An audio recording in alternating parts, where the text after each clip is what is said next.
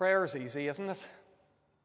I mean, if I went round, had a quick chat with you all about how your praying's going these days, be success stories all around.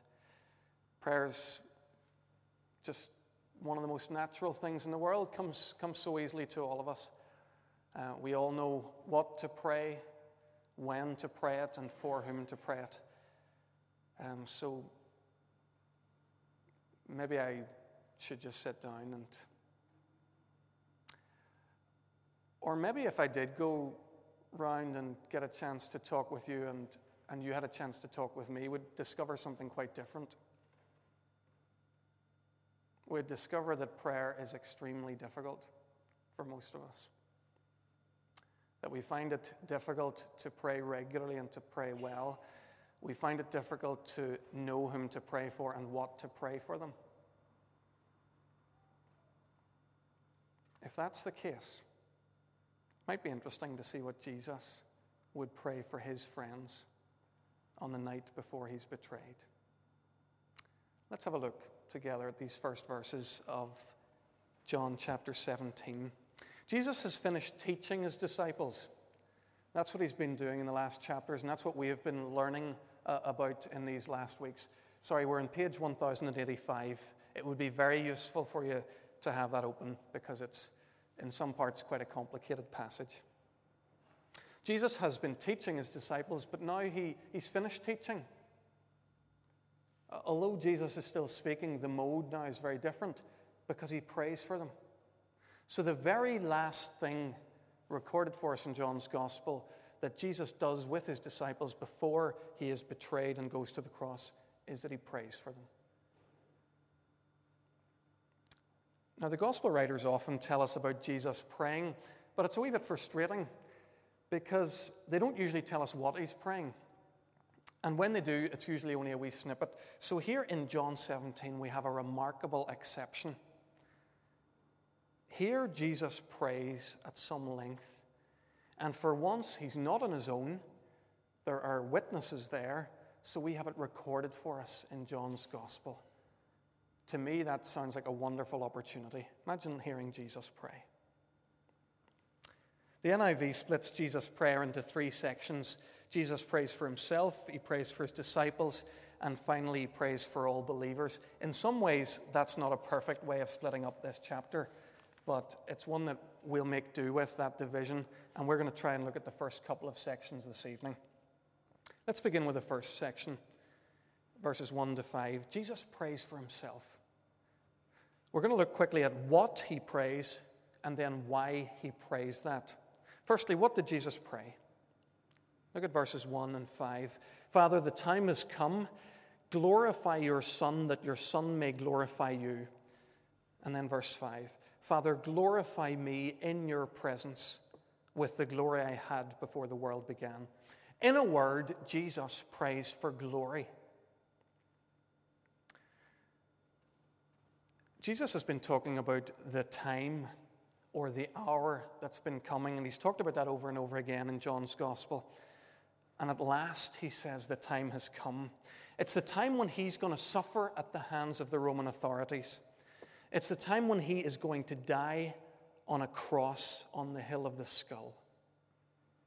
It's a time when he's going to be buried in a tomb of Joseph of Arimathea. It's a time when he will for 3 days be dead, the time when he will rise again, and the time when he'll ultimately be taken to his Father's right hand in heaven. That's what time it is. It's that time. The time has come. Now that the time has come, Jesus prays a particular thing. He wants the Father to glorify him. And in particular, he's asking the Father to bring him back to his right-hand side of heaven and glorify him with the glory that he had before the world began. It's not the first time, actually, that Jesus has talked about being glorified. Just 4 or 5 days earlier, some Greek visitors in Jerusalem came to see Jesus, and he said this to them: "The hour has come for the Son of Man to be glorified. I tell you the truth, Unless a grain of wheat falls to the ground and dies, it remains only a single seed. But if it dies, it produces many seeds.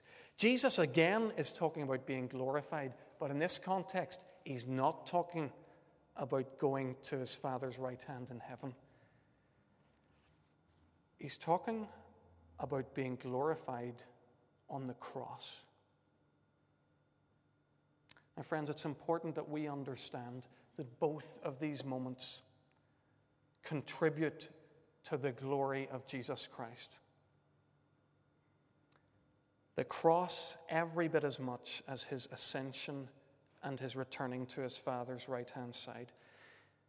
To the men of Jesus' day, the cross was the ultimate symbol of shame, of defeat, of degradation. To Jesus, he says it's the place where he's going to be glorified. In that moment, when his back has been torn to shreds on account of his flogging, then says Jesus, I will be glorified. It's here when he has 4-inch thorns pressing down into his skull.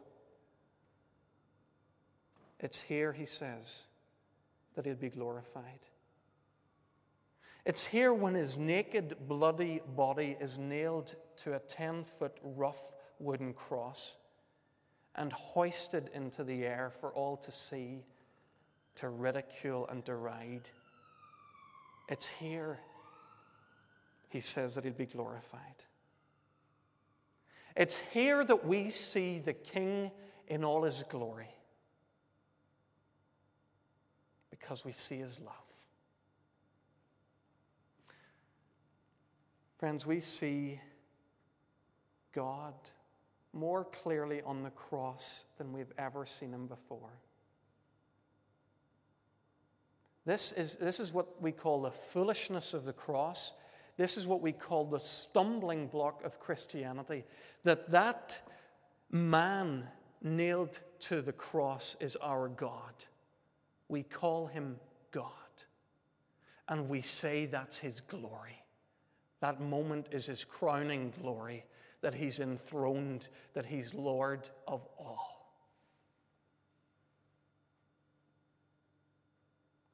Friends, on the cross we see the glory of God because we see how far he will go for us.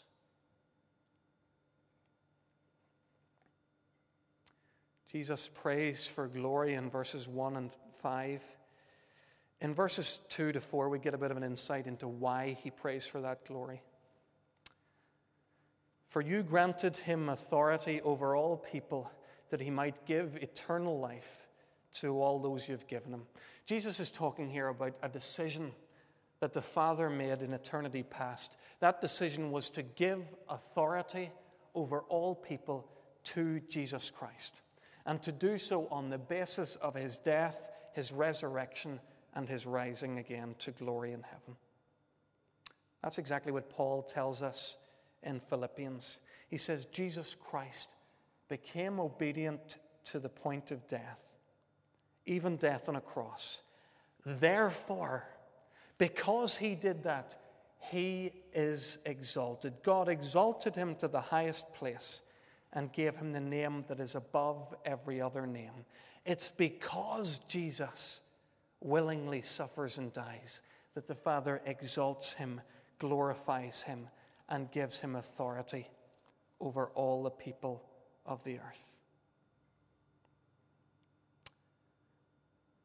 Why did God choose to give this authority to Jesus? Look again at verse 2.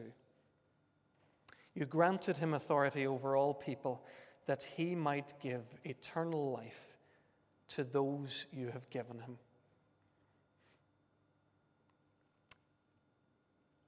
Only Jesus can give eternal life. Only he can give it, because he is the one who paid the price of sin. He is the one who's conquered death. If it weren't for the cross and if it weren't for the resurrection, there could be no eternal life. If it wasn't for the work of Jesus, you and I would not be forgiven. The Lamb of God would not have taken the sins of the world. God gives Jesus authority over all people so that he can give eternal life to those the Father's given him. In verse 3, Jesus says something surprising, and I do want to pick up on this.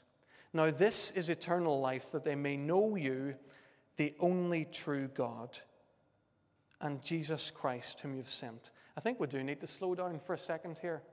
Does Jesus' definition of eternal life surprise you? If we're honest, I think it probably does. For most of our lives, we've been taught that eternal life is one of those goodies that you get for trusting in Jesus. When we're saved, Jesus gives us eternal life, something to look forward to when we die. It's another life. It's a life unlike this one. And it's a life that begins when we die and goes on, as the name suggests, forever, beyond the ravages of time. Friends, that's not what Jesus means when he talks about eternal life. For him, eternal life isn't simply an endless quantity of life when we die. It's a life of unsurpassable quality that begins while we live. It's to know God. Friends, when we know God, we begin eternal life. It's a life unimaginable to those who don't yet see it, who don't yet know God. Friends, my eternal life has already begun. I sometimes share this with people when I'm leading at a funeral. I'm not waiting for God to give me eternal life, hoping that he will when I die. No. I'm already living a life so rich in quality, the life of God, that I know it's a life that will go through my death, my burial or cremation or whatever it happens to be. It's the life of God in me. Eternal life. Knowing God. Many of us here are already living that life. Friends, it's a life of such quality. Yes, it is going to go on forever. But that's only part of it. That's only the half of it. In verse 3, Jesus makes it clear how we enter into that eternal life. It's the knowing the only true God and Jesus Christ whom you have sent. You can't know God, says Jesus, unless you know me. I'm the one who came. I've made God known. Know me. Know God. And have eternal life. Let's quickly wrap up this first part of Jesus' prayer. The NIV title, and the title we've been running with this evening, is that Jesus prays for himself. But actually, I would say, now that we've had a look at it, would want to reevaluate that a wee bit. If Jesus prays for himself at all here, it's only in a very limited sense. He prays that he would have glory, but only the glory that the Father always intended for him to have from before the beginning of time. All that Jesus is praying here is that what God had always intended would be done. Jesus is really praying in more detail a prayer that we've heard him pray before. Thy kingdom come. Thy will be done on earth as it is in heaven. If Jesus is praying for himself, it's only that God's will and purpose be done in his life. That his life would be a vehicle for the glory of God.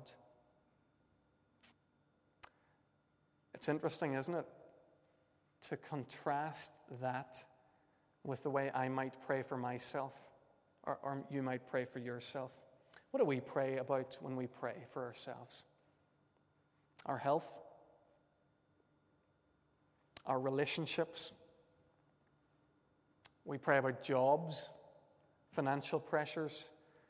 We pray for guidance when we're faced with difficult decisions or problems. Now, don't misunderstand me. I think all of those prayers are great, and we need to keep praying those. We need to keep relying on God. But all of those prayers fall way short of this wonderful model of prayer that we see here with Jesus. Jesus' chief concern is that God would be glorified in his life. Now, if anyone ever had a reason to pray for God about his immediate pressing issues, it was Jesus, and it was now. He knows that as he's praying, the Roman guard are on the way. He knows that in a matter of hours, he will be subject to a miscarriage of justice, the like of which you'd rarely see. He knows that he's about to be tortured and crucified. If ever the circumstances were pressing, these are. But Jesus prays simply, glorify me with the glory I had before the world began. Lord, do the work in me that you've always intended. In effect, Jesus is praying, thy will be done in my life as in heaven. Friends, there's no better prayer we can pray for ourselves. Your will be done in me.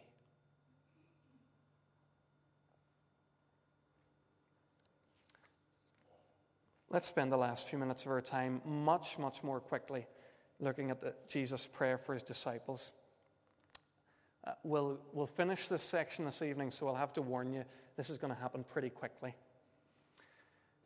In verses 6 to 10, Jesus really just identifies those disciples for whom he's actually praying, and I'm not going to spend much time in this. Three ways in which he identifies them. True disciples of Jesus are those who recognize that he is God among them. He's the revelation of the Father. Secondly, true disciples of Jesus do what he says. And thirdly, in verse 9, true disciples of Jesus don't belong to this world. Jesus quickly identifies these men for whom he's praying.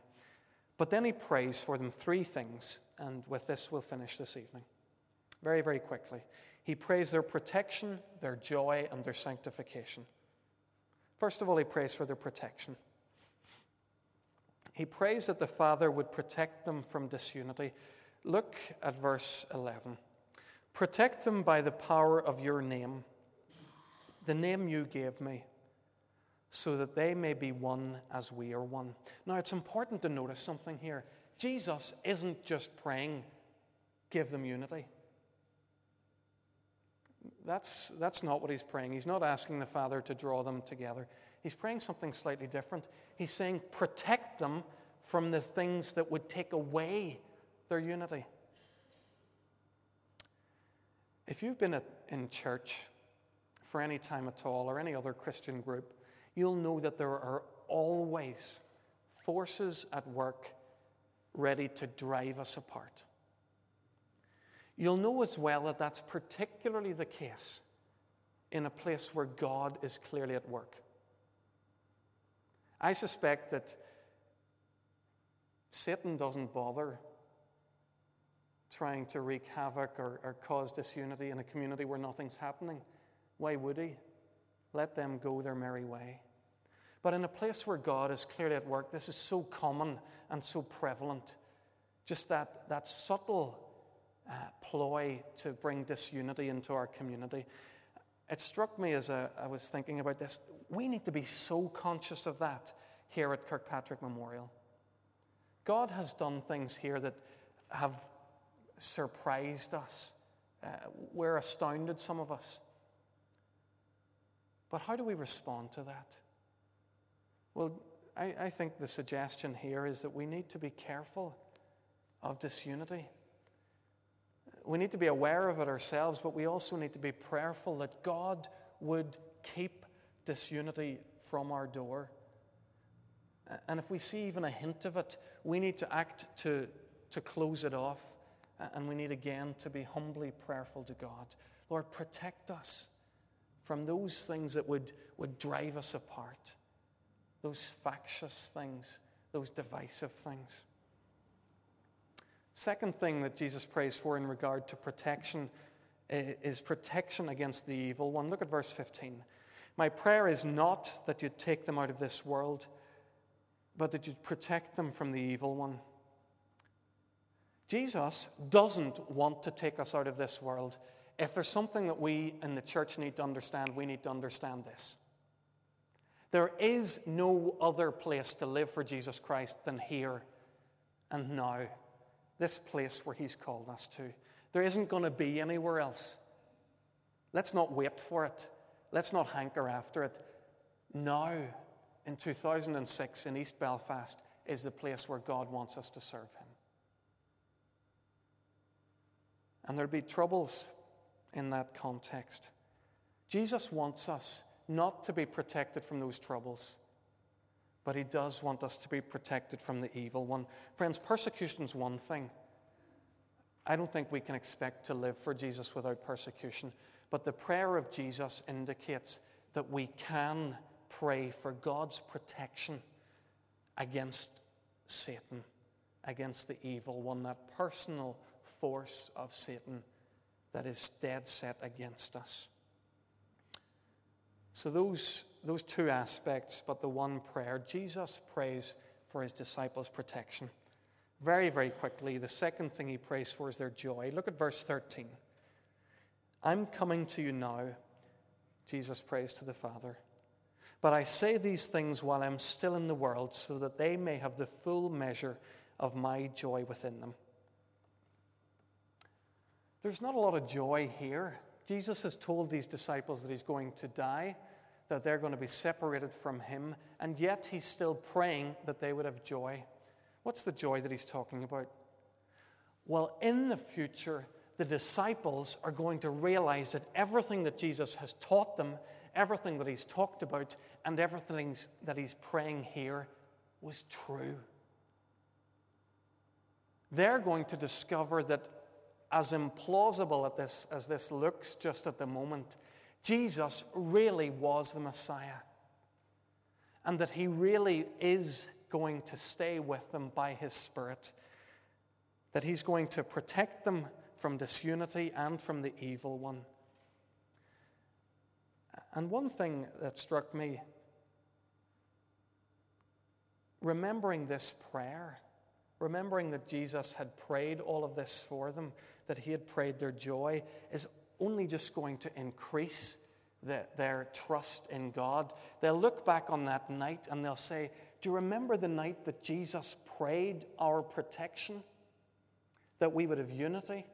Our protection from the attacks of the evil one? Well, we're experiencing that protection, and that fills us with joy. It fills us with gratitude. It fills us with hope for our future. So Jesus prays for their joy.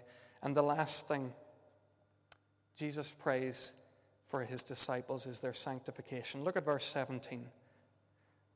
Sanctify them by the truth. Your word is truth. As you have sent me into the world, I have sent them into the world. For I sanctify myself, that they too may be truly sanctified. To be sanctified here just simply means to be set apart for God's purposes. And Jesus does an interesting thing. He says here that he has been sanctified. He has been set apart for God's purposes. Now, Jesus had a very, very unique purpose to fulfill. His purpose was to come to live in our world and to die redemptively for the sins of the world. Jesus has fulfilled God's purposes, the purpose for which he was sanctified. But now he says something. He says, as I've been sanctified, sanctify them. As I've been sent into the world, now send them into the world. Friends, Jesus' prayer for us is very simply this. For every one of us who trusts in Jesus Christ, he wants us to be set apart for God. To be set apart with that same sense of purpose that he had coming into our world. Our purpose, though, is different, isn't it? We don't come to die on the cross that people would be forgiven their sins. We come and we live our lives with one purpose, and that's to point people to Jesus, the one who has died on the cross, the one through whom their sins can be forgiven, the one who promises them a new life empowered by his Spirit. Lord, sanctify them by the truth. Your word is truth. As you have sent me into the world, I have sent them.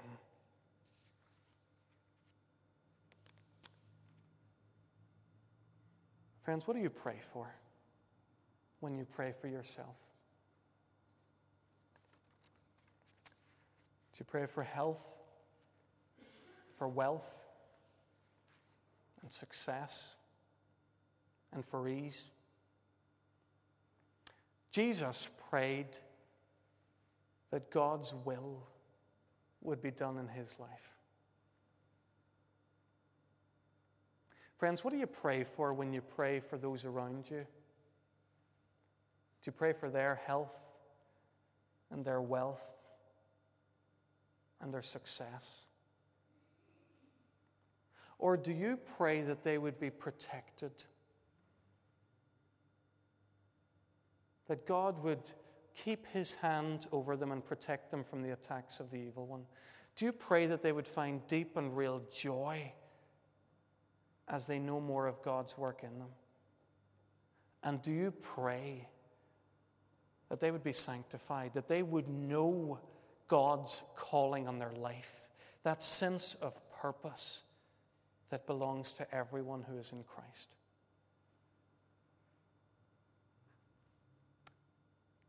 Friends, as we have listened to Jesus pray for himself and for his disciples, let's learn to pray as he prayed. Let's pray.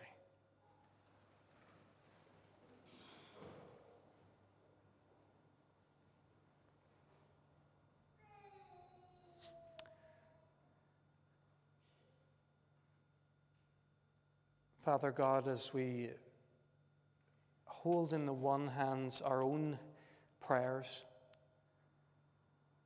those petitions that we sporadically bring to you, and we look at them in the light of Jesus' prayer, Lord, we see how even our best intentions and our warmest desires fall short of your glory. Lord, help us to pray these kind of prayers for ourselves. Lord, that your glory in us would mean so much more to us than the ease of our lives or our health or our well-being. Lord, that we would be satisfied only when we know that we have opened our lives to you, that you are working in us, and that your glory be revealed in us. Lord, as we pray for our friends,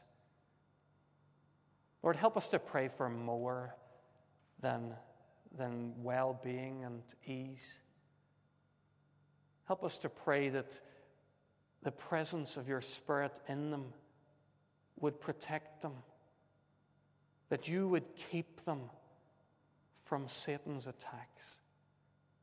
Lord, help us to pray that they would know deep and real joy despite the troubles that this life brings them.